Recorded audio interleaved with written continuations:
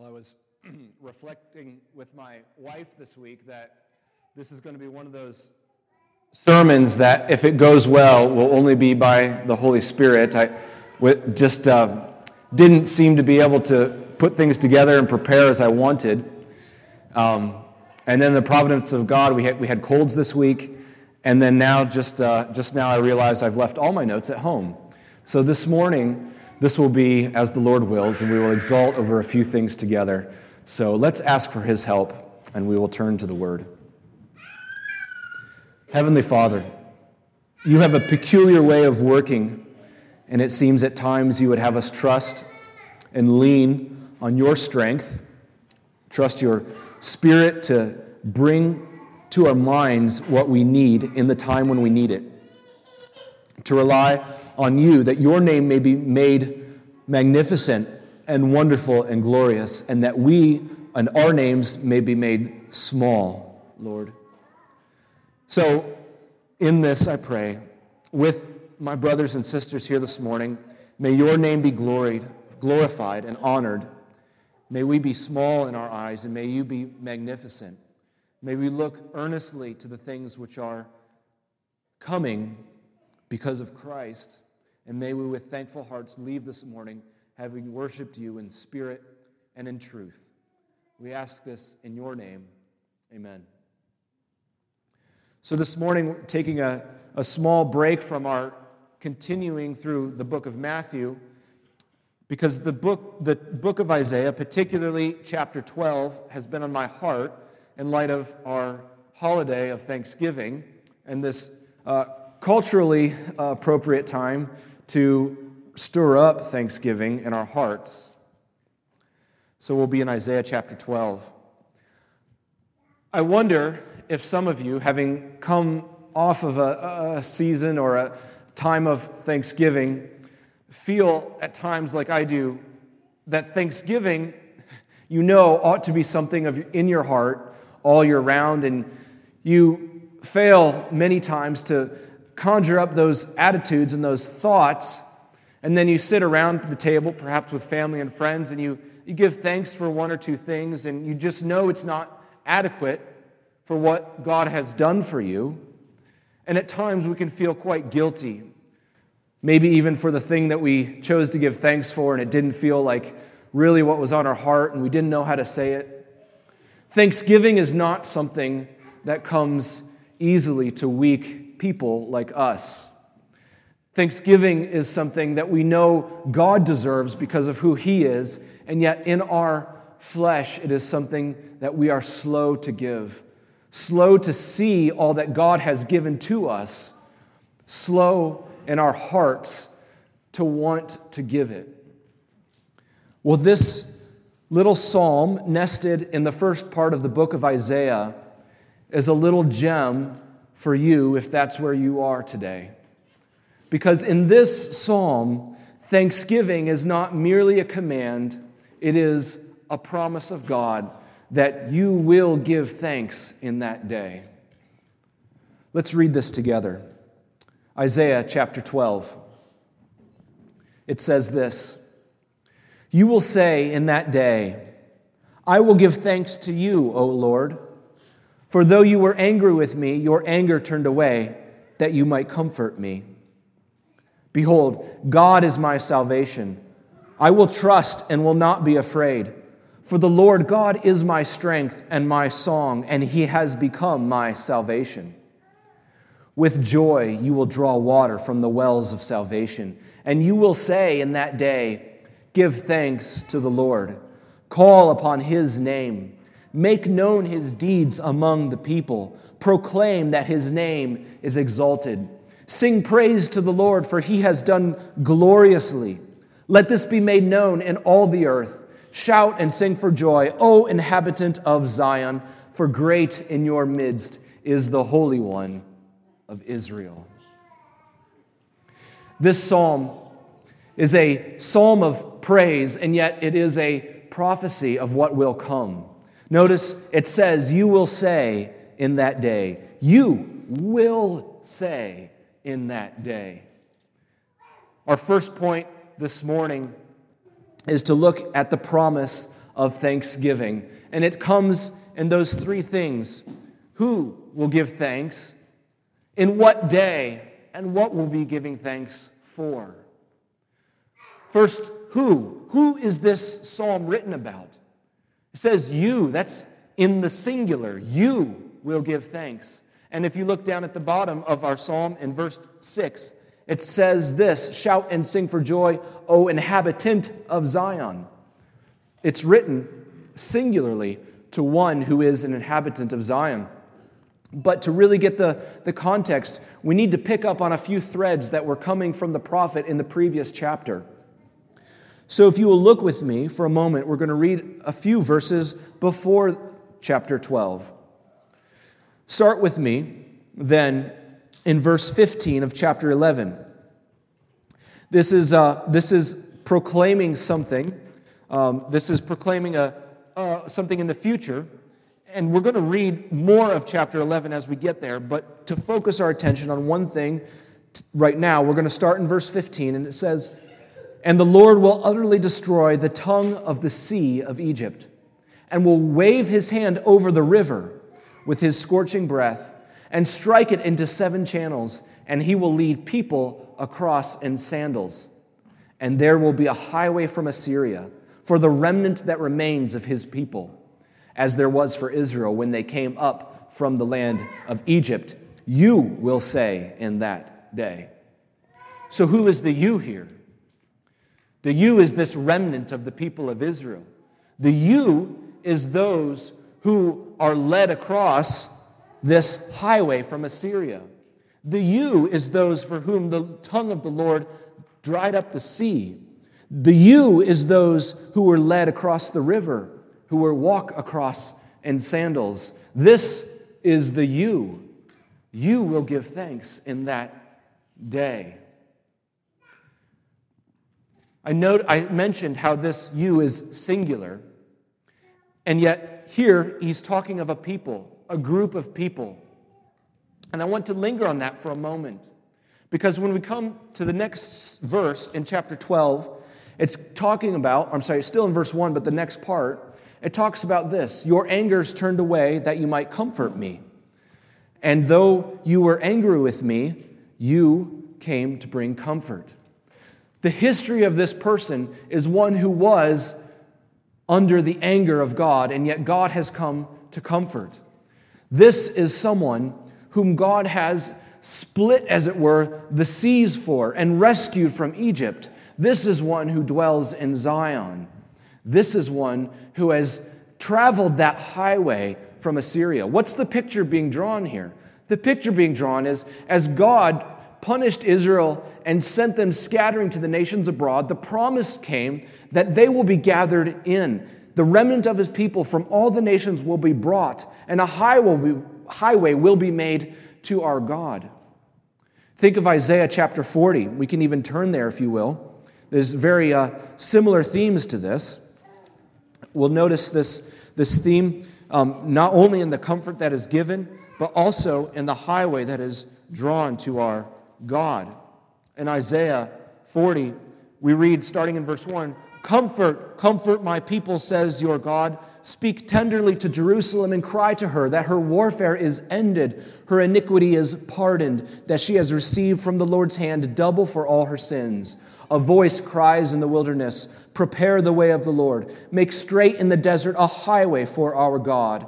Every valley shall be lifted up, every mountain and hill made low. The uneven ground shall become level, the rough places plain, and the glory of the Lord shall be revealed. All flesh shall see it together, for the mouth of the Lord has spoken it. The voice of this one crying in the wilderness, of course, is picked up by the prophet John the Baptist as he comes and he proclaims the way of the Lord, the repentance and faith that brings us to Christ. And so this remnant is a people drawn from all the surrounding nations, those who were not a people, but by faith in Christ have become a people. Those who were not formally called by his name, but now are called by his name. In that day, you will give thanks. Brothers and sisters, this is you, O inhabitant of Zion, O heir of glory, as our song sang this morning. This is you if your faith is in Christ Jesus. So this promise is also for you. You will give thanks in that day. But what is the day that is spoken of here? Well, the day is ushered in by the branch, the root of Jesse. Look at the beginning of chapter 11, where it says, "There shall come forth a shoot from the stump of Jesse, a branch from his roots shall bear fruit, and the Spirit of the Lord shall rest upon him, the Spirit of wisdom and understanding, the Spirit of counsel and might, the Spirit of knowledge and the fear of the Lord.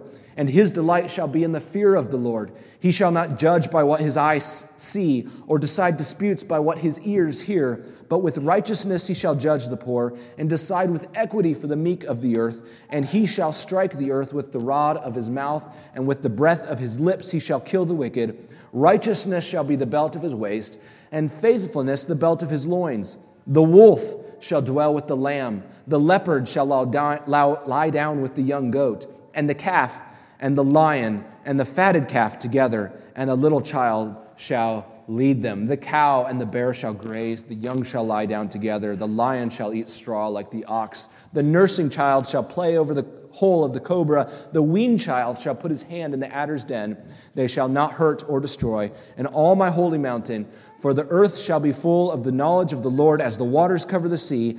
In that day, the root of Jesse, who shall stand as a signal for the people. In that day, the Lord will extend his hand. In that day. Brothers and sisters, there is a day coming where this will be made manifest in full, where truly those things which were enemies, the very creation itself, will be together. The lion and the lamb, the wolf and the goat, the ox and the bear. Those things which were at odds with one another will be brought together. But brothers and sisters, this is also a picture of those of us who are high and lifted up, those of us who are low. Some of us are often in a state where we are down on ourselves and we need the gospel to lift us up. Others of us are in a state where we often think much of ourselves and we need the law of God to bring us down. And yet, in all of these things, Christ comes to make a highway to our God. And there will be a day coming where these things will be so.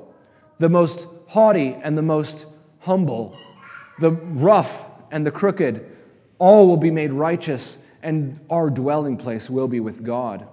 And yet, brothers and sisters, this day that we are looking at here is not merely a day in the future. For this day is ushered in, or is commenced by the branch, the root of Jesse, by Jesus Christ himself.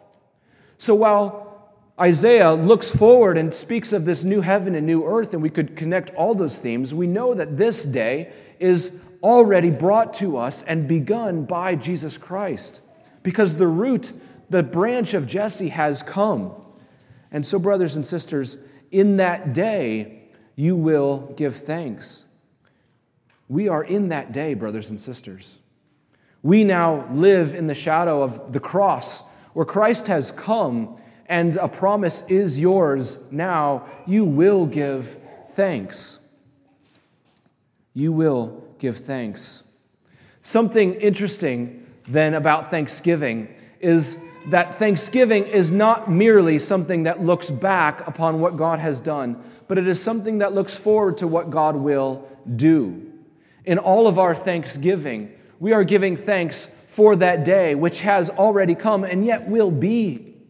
We are giving thanks not only to the Creator who has given so much, but to the Redeemer who has bought for us so much in the future.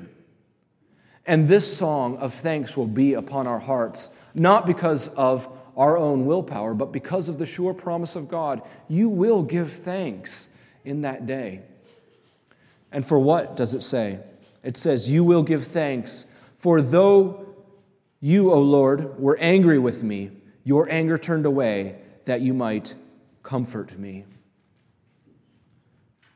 What does the messenger, the root of Jesse, the signal for the people, the highway to God, what does he do? He brings comfort where there was anger and wrath.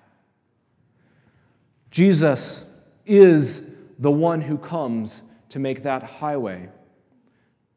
We stand in the righteousness of God, and in His law we are condemned before God. We stand guilty before what He has commanded, and yet the anger of God is turned away in Christ. The anger of God has turned to comfort in Christ. Now, you might think, how do I individually put myself in this language?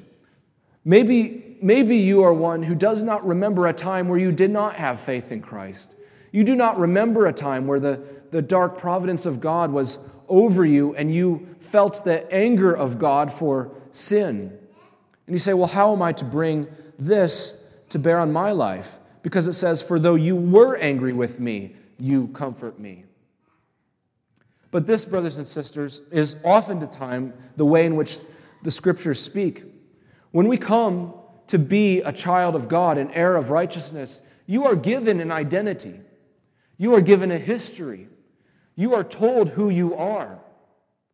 And so you may look and say, in Christ, I was led through the Red Sea. I was brought by the hand of God out of bondage of sin.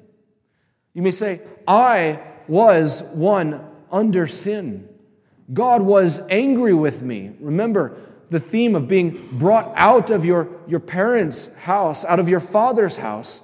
You are one who has been brought out of Adam and put into Christ. So brothers and sisters, whether you came to faith in Christ before you can remember or when you were old and advanced in years, you may truly say in pure conscience, Lord, you were angry with me, because the Lord is angry with sin. Because He is angry at the sin of your history. You were born in sin. In sin, your mother conceived you. And yet, you may also with glad voice say, and yet you comfort me, Lord. Behold, God is my salvation. I will trust and will not be afraid, for the Lord God is my strength and my song, and He has become my salvation. We will look back in heaven and we will say, God has become my salvation. We can look back even now and we can say, God has become my salvation. He has become my hope. And what does it say in verse 3? With joy you will draw water from the wells of salvation, and you will say in that day, give thanks to the Lord. Verse 3 stands in the middle of this psalm, and it's sort of the crescendo of the psalm. If you will, on the front end, we're leading up to it. On the back end, we're coming away from it. On both ends, the language is about what you will say with your mouth, what you will speak, what you will give utterance to. But in this, verse 3, it's about what you will do. With joy, you will draw water from the wells of salvation. Salvation of God is here pictured like a well, a place of refreshing, of life. And it says that you will go to that well and you will draw up life from it. But how often, brothers and sisters, do we draw life out of a different well? We think, oh, the pleasure of entertainment is a well of life. I will go to that and I will escape and find joy. But we find the waters thick and sweet like a syrup. We might go to the wells of pleasures. We might go to the wells of joy and other things. We might go to the wells of even self. We might look and say, I need time away. I need some me time. I need, and you will diagnose your own plight. And yet it is the wells of salvation that offer refreshment and joy. The wells of salvation are clear water for your benefit. They are given that you might reliably go time and time and time again to that well and draw up out of it the joy which is promised. Because though it is work to draw joy out of this well, what is promised with that labor is pure and lasting joy and refreshment. Notice again the will language. You will draw water from the wells, and you will say, give thanks to the Lord, and it will be with joy. Brothers and sisters, how do we labor to draw joy out of this well? How do we labor to put this well before our lives and the lives of our family and our children, so that day after day, in the perplexities of life and the struggles of life, we may return again and again to that well and draw up the joy of salvation. Well, you can look around. There are the testimony of many here who have done this. Some of you are in a habit of studying the Word with your children in the evening.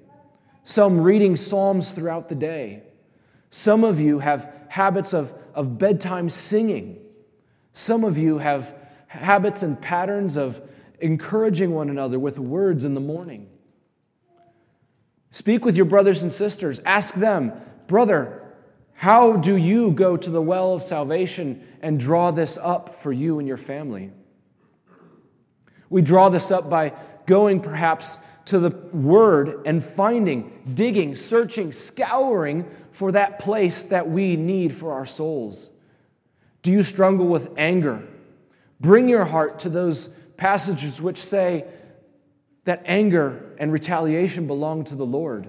And then bring your heart to those passages which give you relief in the gospel of your salvation. Know that you are guilty before God, and yet give thanks that the law of God is good and He has redeemed you. Do you struggle in the morning with depression or just fatigue?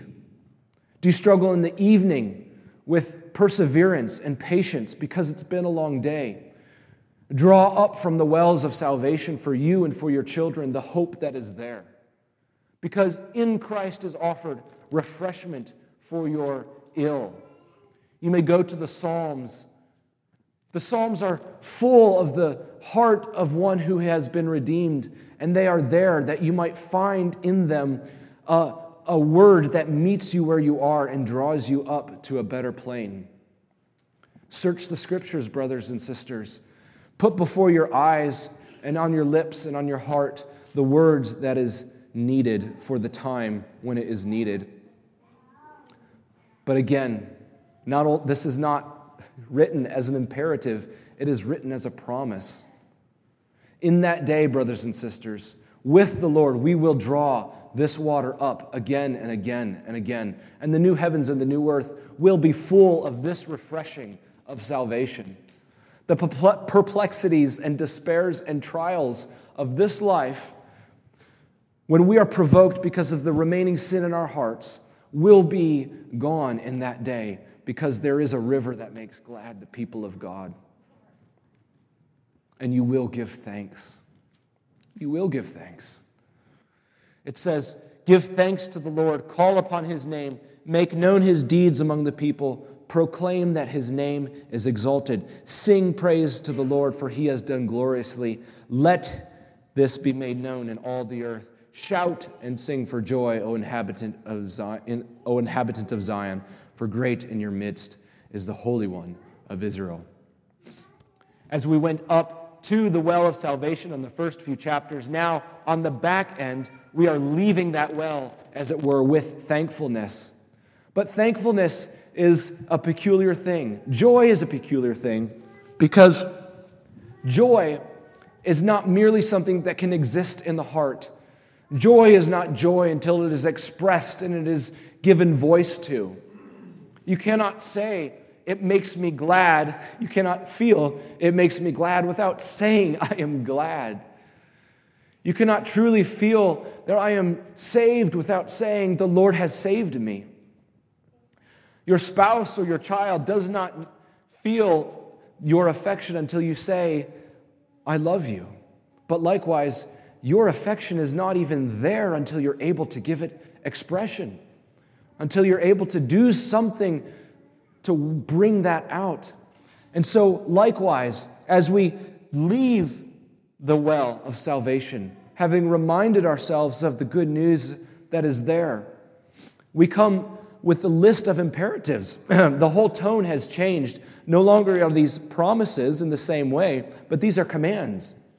Give thanks, make known, proclaim, sing, let it be done, shout. All of these come to you as commands, brothers and sisters, to do these things. But they come from that well. They come from that joy. And they are here given to you for your benefit. We find it hard and difficult sometimes to find our joy in this salvation, but these things are given that we might know how to find that joy. Do these things, brothers and sisters. Give thanks. After having gone to the Lord and said, Lord, forgive me. I was frustrated with my little one. And having gone to your little one saying, forgive me, I dealt with you in anger. Then sing to them and say to them, great is the name of the Lord. Isn't it good that God forgives us? And let it be made known. In the speaking of it will be the reflection and the joy coming from your heart as well. Let joy be full. Let it be complete. Let the name of the Lord go forth. Do not quench the Holy Spirit after He has given you salvation, but let the speech come to your mouth that you may sing of the praise of the Lord. We who are afraid to make known the name of the Lord to our friends and to our co-workers, remember the Lord is your strength. Go to the well of salvation, and if there you find joy, let that joy be made known. Proclaim it to the people that you love. And brothers, as we come to and sisters, as we come to the end of this, what is that one truth that is set before our eyes? It says this, shout and sing for joy, O inhabitant of Zion, for great in your midst is the Holy One of Israel. The Holy One of Israel is in your midst. In your midst. Does that language remind you of anything peculiarly? It starts in the garden, does it not? In the midst of the garden, on the mountaintop, were the two trees. In the midst of the garden is where Adam fell. And yet, in the midst of God's people is where the Holy One now dwells. Where two or three are gathered in my name, there I am in the midst of them. In the midst of them. In fact, even in the chapter just before this, and I don't think I'm going to find it as quickly as I want to, but it says, it takes this term, the midst, and turns it into judgment. In the midst, I will consume them, and punishment will come to them, and yet, by the end, he's saying, in the midst, the Holy One of Israel is there. So, brothers and sisters, in that day has already come in Christ. We already have the new covenant promises that where two or three are gathered, there I am in your midst. And yet in that day, the Holy One will be in your midst. That is, Jesus himself will be the center of life. The center of all that is done will be the God who has redeemed you, the God who has saved you. And so we sing and we praise and we give thanks for this, brothers and sisters. May this word be a blessing to your hearts. Though it was short, I pray that it was full. Let's pray. Lord, we thank you for the well of salvation, that place where we may return to again and again and again and find sweet refreshment for our souls, to find sure joy because of what you have done. Lord, we thank you for the commands here that tell us to speak of that joy, leaving that well, proclaiming it to one another. Is this not what we are here today doing, Lord? By your command, by your blessing, in your Spirit, proclaiming to one another, putting a song in our heart, and speaking of the joy that is here. But not only this, Lord, you have set before us, before our eyes, that word which speaks of a better thing to come. In that day, Lord, we will give thanks with pure hearts. It will not be a drudgery, but with joy it will be drawn up.